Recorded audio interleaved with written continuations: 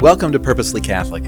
This program is a critical part of how we assist parents with children in living up to their call to be the primary catechists and teachers of the faith in their homes. Over the course of our time together, we'll hear from Father Len McMillan as we discuss matters of the faith central to every Catholic family. Thank you for joining us. Hello, my name is Father Len McMillan. I'm the pastor of St. Pius Parish here in Coeur d'Alene, and this is Purposely Catholic. And this week we have two new guests. I'll let them introduce themselves. Nancy, do you want to start first? Sure. I'm Nancy Kasner, and I volunteer at Holy Family Catholic School, go to St. Thomas, lived in Coeur d'Alene my whole life. Go ahead, Pete. I'm Peyton Davis. I am a student at Holy Family Catholic School, and I have also gone to St. Thomas my entire life. Wow, I can't believe you guys are native Idahoans. I'm not even that. I'm from Montana originally. Wow, you guys are a rare breed. Yes. So we're here to discuss the 10 Commandments, and as I understand, the first 3 commandments, right? Correct, yes. So before we start talking about the 10 Commandments, they're actually technically not called the 10 Commandments. So they're actually called the Decalogue, which means the 10 words. It's only in English we call them the 10 Commandments. So God gives us 10 words. So when God speaks, God gives us 10 words. And I like that because it keeps coming up in the Bible. Like, believe it or not, Genesis is the first Decalogue, where God says 10 words, 10 sentences in 7 days. And then so even creation itself is a description of God. And then Moses gets the 10 Commandments, actually gets 10 words. And before thinking of them as commandments in the sense of you got to obey these rules, I want to take a different direction. This is God's teaching, so 10 words. And before you think of it as rules, think about this. This sounds kind of strange. I want you to think about 2 things. One is the commandments are about love and about freedom. The love part is a little strange in the sense that when Moses goes out to Sinai to receive the 10 Commandments, that whole thing is a wedding ceremony. The Passover and the 10 Commandments, it's part of actually this wedding ceremony. That Sinai was this wedding ceremony. And the wedding actually starts with the Passover, of the drinking of the cup. And if you studied, not that you have to, how ancient weddings were done, ancient Jewish wedding was based on this whole Sinai incident. So when a couple would get married, they replay the whole Sinai incident. So it's a wedding. And so that. What's that? I never knew that. All right, stick with me. I'll teach you things I didn't know. Okay. So this sounds kind of strange. Like, the God comes down in a cloud. That's done at a Jewish wedding too. At a Jewish wedding, they take this thing called a prayer shawl, a chuppah, and they put on 10 poles. And let's say Nancy's getting married. Then the family would hold the prayer shawl, the chuppah, and it symbolizes, God came down in a cloud at Sinai. So God is hovering above the couple that are getting married. Now, I like that because, there's a presence of God where 2 people commit their lives. Right. Yeah. And you get to hold the prayer shawl on these poles, but technically, and I like this, nobody except the couple is allowed under the chuppah, the prayer shawl. And the idea is that you get to support them in their marriage, but in no way do you ever stick your nose into other people's marriages. You're not allowed under the chuppah. But before the whole ceremony, this sounds kind of strange, before they actually get married, there's this thing called the ketubah. And the ketubah is where the couple decide, okay, if this marriage is going to work, if we're going to really love each other, what are the things we have to agree to? So the 10 Commandments is this ketubah. Before they get married, what are the things that have to happen to make sure we stay in love? That's what the 10 Commandments is. This is what you have to do. So it starts out with this great speech. The speech before the 10 Commandments is where God says to the people, I fell in love with you when you were a nothing people. You're the weakest of all people. You didn't even have land for yourselves. You're all slaves. And if this marriage is going to work, these 10 things can't happen or you'll fall out of love. So the 10 commandments are about keeping this marriage. And I love that, where God starts by saying, no, I fell in love with you. I'm going to marry you. But the ketubah is never do these things. Love never does these things. And sadly, before the wedding is even finished, Peyton, what happens? Before they're just working out the ketubah, what things? Before the wedding even starts, do you know what happens? I don't. The golden calf. Oh, yes, that's right. So, wow, they're engaged to get married, and they're caught cheating on the groom before the ceremony. I mean, that'd be a pretty horrible. Yes. So, before the wedding was kind of delayed. So the prophecy is when the Christ comes, the Christ will restart the marriage. So the Christ is the bridegroom. And the Last Supper, it's a Passover meal. It's a wedding. And Jesus, before the Last Supper, or he's at the Last Supper, he goes, if you read the Gospel of John, chapters on what, if you're going to share in this meal, this is what love does. And he gives chapters and chapters on love. My commandment is love. Well, the 10 commandments are really about love. If we're going to have this marriage between us and God, they're not rules for rules' sakes, laws just to let you know you messed up. They're actually laws to make sure that you stay in love with God. So if you're Jewish and you eat the Passover meal, you're morally obligating yourself to the 10 commandments. If you're Catholic and you eat the Passover meal, the Eucharist, you're obligated to a life of love. So Judaism and Catholicism, how do you make a promise to God? Through a meal. So you eat the Passover meal. If you're Jewish, you're obligated to the 10 commandments. If you're Catholic, you share in the Eucharist, you're obligated to the 10 commandments, but a lot more. You're obligated to a whole life of love. So first, when we talk about the 10 commandments, think about it in terms of love. But also you can think about it in terms of freedom as well. Now, the 10 commandments are the beginning of morality. Christ is going to deepen them a lot more. But so one is about freedom. The 10 commandments can be seen as rules for love. They can also be seen as ways to make sure you stay free. Because remember, they're slaves in Egypt. And they're slaves in Egypt. And God says, remember, I fell in love with you when you were nothing people. I fell in love with you when you didn't even have land for yourself. And if this love is going to work, you have to free other people. So if you eat the Passover meal, you're obligating to free other people from whatever bondage they have. Same thing with the Eucharist, our Passover. You share in the Eucharist, you're making this promise to free other people from whatever bondage is holding them, whatever sin is holding them. So I love that. So the 10 commandments are the same way it's to make sure you stay in love. The 10 commandments are also there to make sure you stay free. So stay free so that you can free other people from their oppression. And there's a Hebrew word, want to teach you. It's sa'ak. So Peyton, say sa'ak. Sa'ak. It's a great Hebrew word. And it means to hear.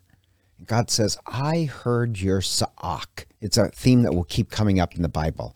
I heard your sa'ak. Sa'ak means not to hear. It's a cry. Like if you're really in pain and hurting, that's a sa'ak.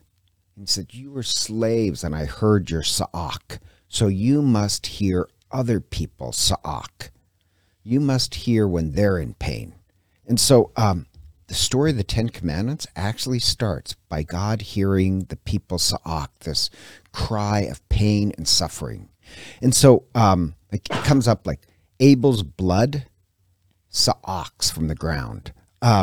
Moses' story starts when he hears the sa'ak of his fellow Hebrew suffering. So the 10 Commandments are rules so that you can stay free, so that you can hear other people.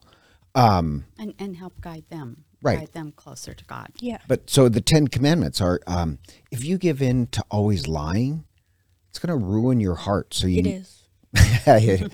that you can't free other people. You won't be free anymore. If you give in to lying or cheating or stealing or greed, you lose your freedom and you can no longer hear other people's pain or free them. Does that make sense? So Yes. think of it Yeah. like not rules of if you do this, God is going to get mad. Think of this as rules, the 10 words that God says, do this so you stay free. Do this so you stay in love. And there's 2 halves to the 10 Commandments. And you think it's going to be 5 and 5. It's not. It's 3 and 7. So if you ever see an image of the 10 Commandments, you'll see 1, 2, 3, and then 7 through 10 on the other tablet. Because 3 of the commandments deal with loving God, Right. and 7 commandments deal with loving neighbor. So there's 2 tablets. One is loving God, the other is loving neighbor. Does that make sense? Yes. So this one, we're just going to take the first 3, right? Right. So the first commandment, pretty easy, where God says, I am the Lord your God. You shall worship the Lord your God. You shall serve no other gods. And so that seems pretty obvious. But what it means, remember, if it's going to be about love, then if it's love, then your heart of heart is that you love God most of all. You're trying to always push love. Now, the sin against love in this commandment is this presumption that, well, God loves me, so I don't really have to try that hard. But if God is the first commandment, then you have a life of prayer. Then you have a life of always trying to stay in love. The sin of presumption is, let's say Peyton goes home and leaves dirty dishes in the sink, and he thinks, oh, my mother loves me. She'll forgive me. clean the dishes. She'll do the I'll just dishes. ignore them. Does that make sense? Have you ever done that? No. Are you sure? Yes. Okay, we're going to get a call out to his mother. But Please. the point being is that the first commandment is to stay in love with God, not to have this presumption. So Jews, it's in the Bible, demands that the first thing you do in the morning is pray this prayer. It's called the Shema, that you'll fall deeper and deeper in love. It's supposed to be with God. It's supposed to be the first thing you pray in the morning, the last prayer on your lips.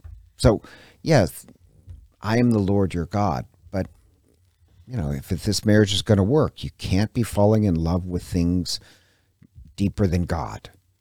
And I think today in our society, Father, a lot has changed where Yeah. it's all about me. You know, what makes me happy, what I my want to life. do. It's my life. And I think God has been taken out of that equation. Totally agree. We have so many idols these days, and people don't realize that they're idols. So that's a sin against love, I love myself more than God. They can say they love God, but they love their own politics or themselves or their own whatever more. Right. So that's a sin against the first commandment. You can also sin against the first commandment with a sin against hope. By hope, I know this sounds kind of strange. If the love of your life is God, then we don't need to be in control. We don't need to be control freaks guiding everything. All will be well. We're not victims. Does that make any... Oh, Yeah. that doesn't make sense, does it? A Well, little bit. okay, so you have to be careful not turning religion into magic. And I'll say it this way, like, have you ever seen any vampire movies where if you hold up a cross to the vampire, Garlic. they run away? Yeah. I do like that, except for the fact that you just turn the cross into magic. The faith, the cross doesn't have any power. You know, 2 sticks like this doesn't have any power itself. What has power is the faith in the cross that inspires us. So like, a sin against the first commandment is to actually have hope in something other than God. Or sin against faith is, if God is the first commandment, then shouldn't you have a prayer life? Shouldn't you be worshiping every Sunday? Does that make sense? Correct. Yes. And You're right when you said we have a lot of narcissism. A lot of people say they love God, but they really love themselves most. And there's this commandment against graven images. Actually, take that back. It's not really graven images. It's idols. And anything can be turned into an idol. There's this great American writer, forget his name right now. He has 3 names. David Foster Wallace. David Foster Wallace gives this great speech at a graduation, and he's not particularly religious. He tried to be, had an alcohol problem, but he tells a graduating class, he says, believe it or not, you will always end up worshiping something in your life. It's impossible not to spend your life worshiping something. If you worship beauty with every birthday, you're not going to like your future. Yeah. Beauty will fade. If you worship power, then you'll live in fear that someday somebody will take it away. If you live by your accomplishments. And he gives this great, really articulate example that, he's right. Everybody ends up worshiping something. Well, if that's true, why not worship God? So the sin against this is to worship idols. Now, some people say, well, Catholics worship idols because we have statues. But if you read the Bible, that doesn't make any sense because God commands statues. Think about this. On the tabernacle, on the Ark of the Covenant, he said, make 2 golden cherubs. 2 angels are on, so 2 statues he commands. He doesn't make a commandment against statues. He makes a commandment against idols. Just to go into the Holy of Holies in the temple, God commanded hundreds of these images of angels all around. Well, the Jews didn't worship them. Those statues led them to worship God better, not distract from God. So the commandment is not against statues, it's against idols. But the problem is, in the modern world, we can turn anything into an idol. Well, we always have been. But a lot of people, they just worship themselves. So you can choose to have God and have a life, or you can choose an idol that will always, you'll end up worshiping yourself or power or beauty. Does that make sense? That does make sense, yes. Okay. So the other odd part is in the Bible, God gives us what we choose. If we choose God, then we receive God and the kingdom and other people. If you choose gold and power, well, you may get that, but you'll lose the kingdom and God. So, think about the story of Jacob and Esau. There's these 2 brothers in the Bible. Esau is the older brother, and he's due to inherit the blessing. Yeah. But he's presumptuous. And to be honest, he just expects he's going to get everything. And so his brother Jacob, who's a little bit of a cheat, tricks him out. And he's hungry. And he says, well, give me some of that red porridge to eat. He says, I will if you sell me your birthright. And he says, oh, I'll sell you my birthright, but Dad loves me most, so I'm still going to get it. And Esau, the older brother, he gets exactly what he wants. He gets the red porridge. Right. But he loses the blessing. And so God does give us what we want, even to our own destruction. And then we can learn that did not make me happy. I think I'm going to try God again. But the first commandment is I'm going to stay in love with God. An idol is anything that I put above God. First commandment. Yeah. Second commandment, that's one about you shall not take the Lord's name. You shall not take the name of the Lord your God in vain. Now, this one I have a little bit of a problem with because the commandment is you shall not take the name of the Lord in vain. A lot of people, if you're in 2nd grade, now how old are you? Are you in 2nd grade? No. Okay. No. I'm in 8th grade. 8th grade. So a lot of people, I'm serious, Peyton. Let me know if you understand what I'm talking about. Okay. But a lot of people think this just means to say GD, that to damn something in God's name. That's partially correct, but really not the main purpose of it.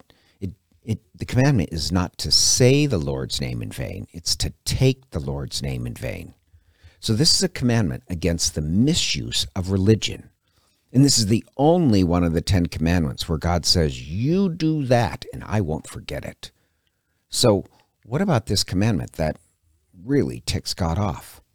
Like, this has to be a commandment that's equal to murdering somebody. And they think it means, I think kids are smarter. That Yeah. God, like, the name of God is not God. That's like, I know that sounds kind of strange. Like, your name is not human, right? No. My name is not human. No. God's name is not God. That's a description of his job description. Right. Right. Occupation. And there's many names of God. If you look in the Bible, there's many names of God: truth, beauty, justice. So I am. Yahweh is his name. But the commandment then is to misuse religion, to take the Lord's name in vain for greed or power or wealth. It's to misuse religion for something other than the purpose of God. Like, it's over-exaggerated. But think about the Crusades. You know, really, the Crusades. God never asked us to go kill other people in his name. No. That's taking the Lord's name in vain. Yes. Or 9/11, when the hijackers killed all those people, and as they flew the planes into the building, they yelled, "God is great." Really? God command you to kill thousands of people in this act of anger and violence? Thou shalt not take the Lord's name in vain is not just saying GD. You shouldn't say that. But technically, that's cussing. It's actually misusing religion. And I don't know why it's not, to me, to misuse religion for your own end, to say God wants you to do this when God never said it. I don't think people take this commandment. I think they take this commandment the least serious of all. Because I've had so much experience in the misuse of religion, both in the Catholic Church and in other religions. Like, I personally think televangelists misuse the name of God just to gain millions and millions of dollars. That's exactly what I was thinking about, was the televangelist. And God never talking demanded about? you say those things. Right, and to put themselves up on a pedestal and have all these people worshiping them, donating to them, and they're becoming richer and richer. In the name of God, I I knew what you were need talking a about. jet. That has happened several times. This happened Can I have a recently. big boat, please? What's that? Can I have a big boat, please? Big boat. Please. My own private jet in the name of, like, that's to In the name take of the Jesus. Lord's name in vain. I'm Does glad you explained that. that make sense to you, Yes. Peyton? Yes, it does. See, I think kids can understand that. I'm not that simple-minded. Well, you're not, but like, I don't like how they undersell it just of not saying one, that cuss phrase. Yeah. It's actually a far deeper sin. Yes. And have you ever gone to adoration? You know what sometimes at adoration they do the divine praises, the names of God. Yeah. Right. That came about actually in the Middle Ages because of the misuse of religion. So praising God's names as a counteraction. God asks us, source of justice, source of love, is to remind us not to take the Lord's name in vain, not to misuse religion. Very good point. So I think you could teach second graders, it's a great sin to say, God wants you to do this when God never said that. And that really ticks God off. Love doesn't do that. Right. Okay, the third one is to keep the Lord's day holy, to remember the Sabbath. Like my little, I guess I'm kind of cynical, probably never noticed that, but when people say about keeping the Sabbath, they usually just mean to rest on the Sabbath. That's all they think it really means, is to rest. Now, I have a little bit of a problem with that because I think, once again, that's not really what God was going after. If you really study the rules of the Sabbath, what things do you have to do on the Sabbath? God commands you to do, in the Old Testament, God commands us to do something on the Sabbath. We have to gather together in a community, not by yourself. You have to offer bread and wine for the tabernacle on an altar by the priest. Now, that's called the Lechem HaPanim. You have to do that every Sabbath. And then when Christ comes, Christ lets us eat the bread and the wine turned into his body and blood. But in the Old Testament, that starts with this rule that on the Sabbath, you have to gather together as community and worship by offering bread and wine. Now, my reason why I say that is that I've had so many times, hundreds of times in my life, where somebody said, well, I keep the Sabbath, I go golfing. Really, I'm 90% sure nowhere did God say on the Sabbath, make sure you spend time on your own pleasures. Sure you hit a hole in one. Yeah, I'm sure he did not say that. And people say, well, I find God on the golf course. Good for you. I find God in a lot of places. Yeah. But he didn't command that. Does that make sense? Yeah. And so that's the first thing. To keep the Sabbath actually does require that you worship on the Sabbath. Offering the bread and wine, and for Catholics, it's eating the body and blood of Christ, but it's gathering together. The other thing is that they overuse the rest part. You're not allowed to do servile work. So, like, this is what I kind of think. So, like, some people take this to an extreme. Are you allowed to do dishes on the Sabbath? Yes. Well, yeah, that's not servile work. That's cleaning up after yourself. Yeah. The servile work is this. Remember, this is pretty radical. If you were Hebrew, at the time of the Ten Commandments of the Passover, what were you? What were you before they received the Ten Commandments? What were the Hebrew? Slaves. Slaves, yeah. And so one day a week, nobody is my master but God. So when it says servile work, it's not against doing housework, although I could try not to, just because I want to keep that spiritual attitude. Right. For one day a week, we are all equal. Nobody's my master. Does that make sense? I don't. So like the joke to me is, think of Super Bowl Sunday. On Super Bowl Sunday, who is the one who really is the slave on Super Bowl Sunday? Do you have an idea, Peyton? I don't. Nancy, who's busy? The wife. It's always the mother. The football players. The football players. It's not the They football don't have a players. choice. They're slaves. Just really I meant in the house. It's like she is a slave all day long, cooking and cleaning. Like Let's make my nachos. make my nachos. I mean, it may not be that right, but that's not when it says rest. It really means I'm treated as an equal. But on Super Bowl Sunday, a mother is a slave to everybody else. So I like to keep the Sabbath rest. Like, and when it says rest, rest is not really a good term because it means like taking a nap or something. Rest means to be completely free. On the Sabbath, I'm free.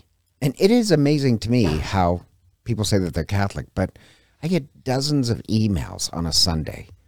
And you can tell from the emails that people think I'm sitting at my desk answering emails. It's my Sabbath too. I may be working all day, but I'm not going to be answering emails. I'm not going to be doing that servile work that I have a little hoop to jump through on Sunday. No, on Sunday we're all equal. I am free. Does that make sense? Yeah. When I was growing up, Father, and I was younger, no stores were open on Sunday. We went to church, we came home. My mom always cooked a big family meal for us, but we didn't go shopping.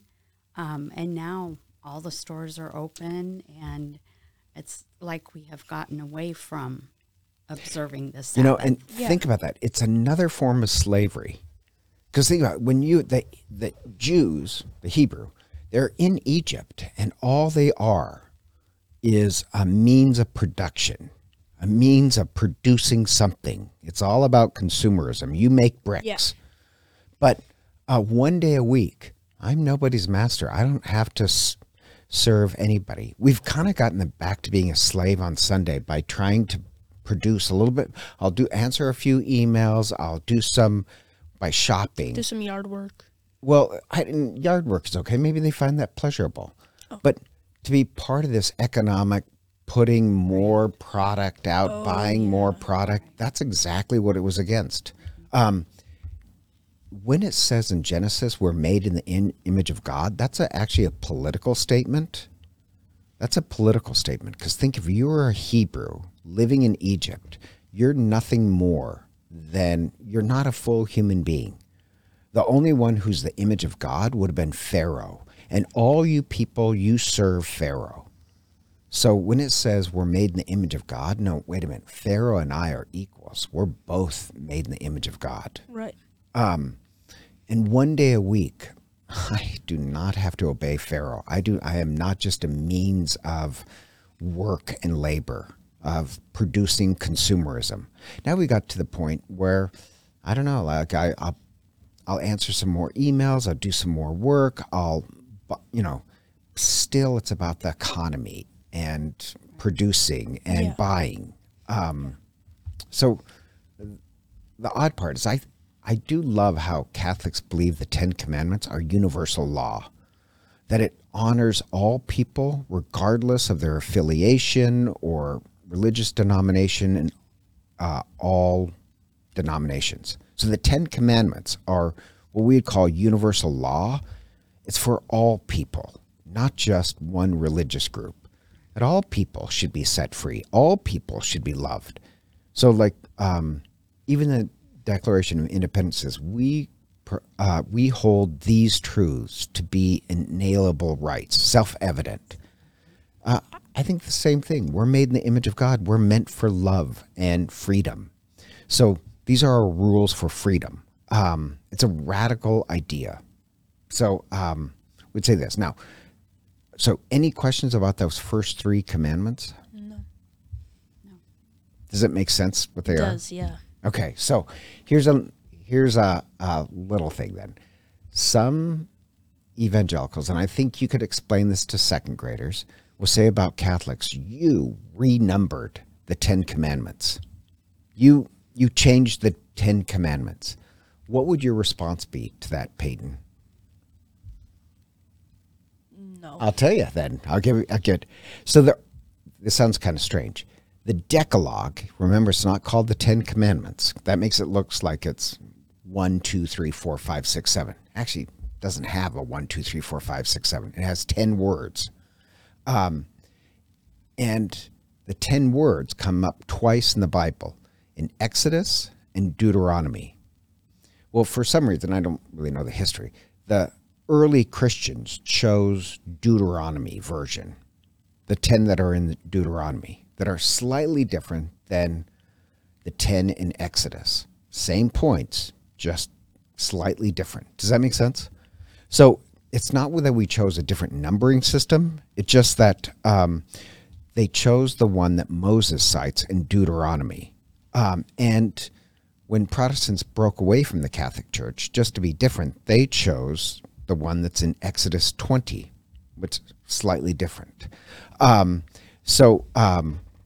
only point being is that even the Jewish ones, when the Jews mention the Ten Commandments, they have a different numbering system because there's no numbers connected to the Ten Commandments. It's 10 words. Does that make sense? Yeah. So it's like if I give you a whole paragraph and you put a number on each sentence, well, you could put different numbers because there's multiple sentences. Does that make sense? Yeah. So the answer would be, if somebody says, well, you Catholics renumbered them. Well, no, we didn't. No. We just choose the very ancient way of the ancient Christians decided on Deuteronomy's 10, numbering 10 versus Exodus. So there's different numbers. So there's not an exact, but there's the thing that is exact is, well, if you're keeping God the center of your love life. Yeah. If you're misusing religion. If you're not really keeping the Sabbath holy. Yeah. So, make sense? Yes. It does. Any questions? No. Okay, well, thank you so explained much. it pretty well. Well, thank you for being here. And next week, we will cover some more commandments. So, God bless.